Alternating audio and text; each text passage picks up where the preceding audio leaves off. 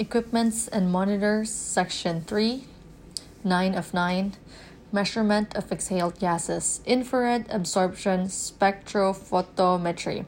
Infrared absorption spectrophotometry has replaced all of the other methods of exhaled gas analysis.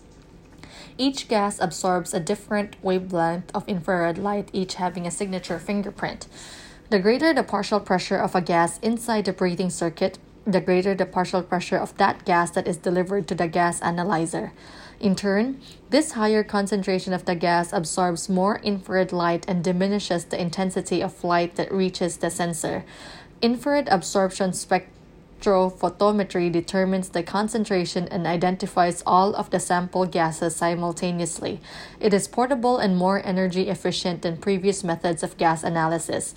Oxygen does not absorb infrared light, so its concentration must be measured by electrochemical analysis, galvanic cell or Clark electrode or paramagnetic analysis. Mass spectrometry.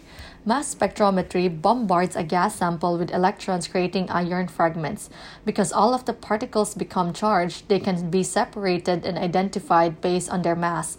The mass spectrometry system is large and may be utilized for more than one patient at a time.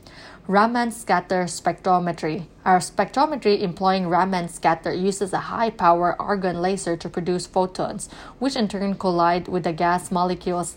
The scattered photons are measured in a spectrum that can identify each gas and its concentration. Piezoelectric crystals. An analyzer using piezoelectric crystals is a new tool that can detect inspired, expired, and breath-to-breath changes of a particular gas by incorporating a lipid layer on the crystal. This lipid layer responds to individual gases as they make contact and get absorbed. Unfortunately, this technology is unable to identify multiple gases at once, making it impractical to use in the clinical setting.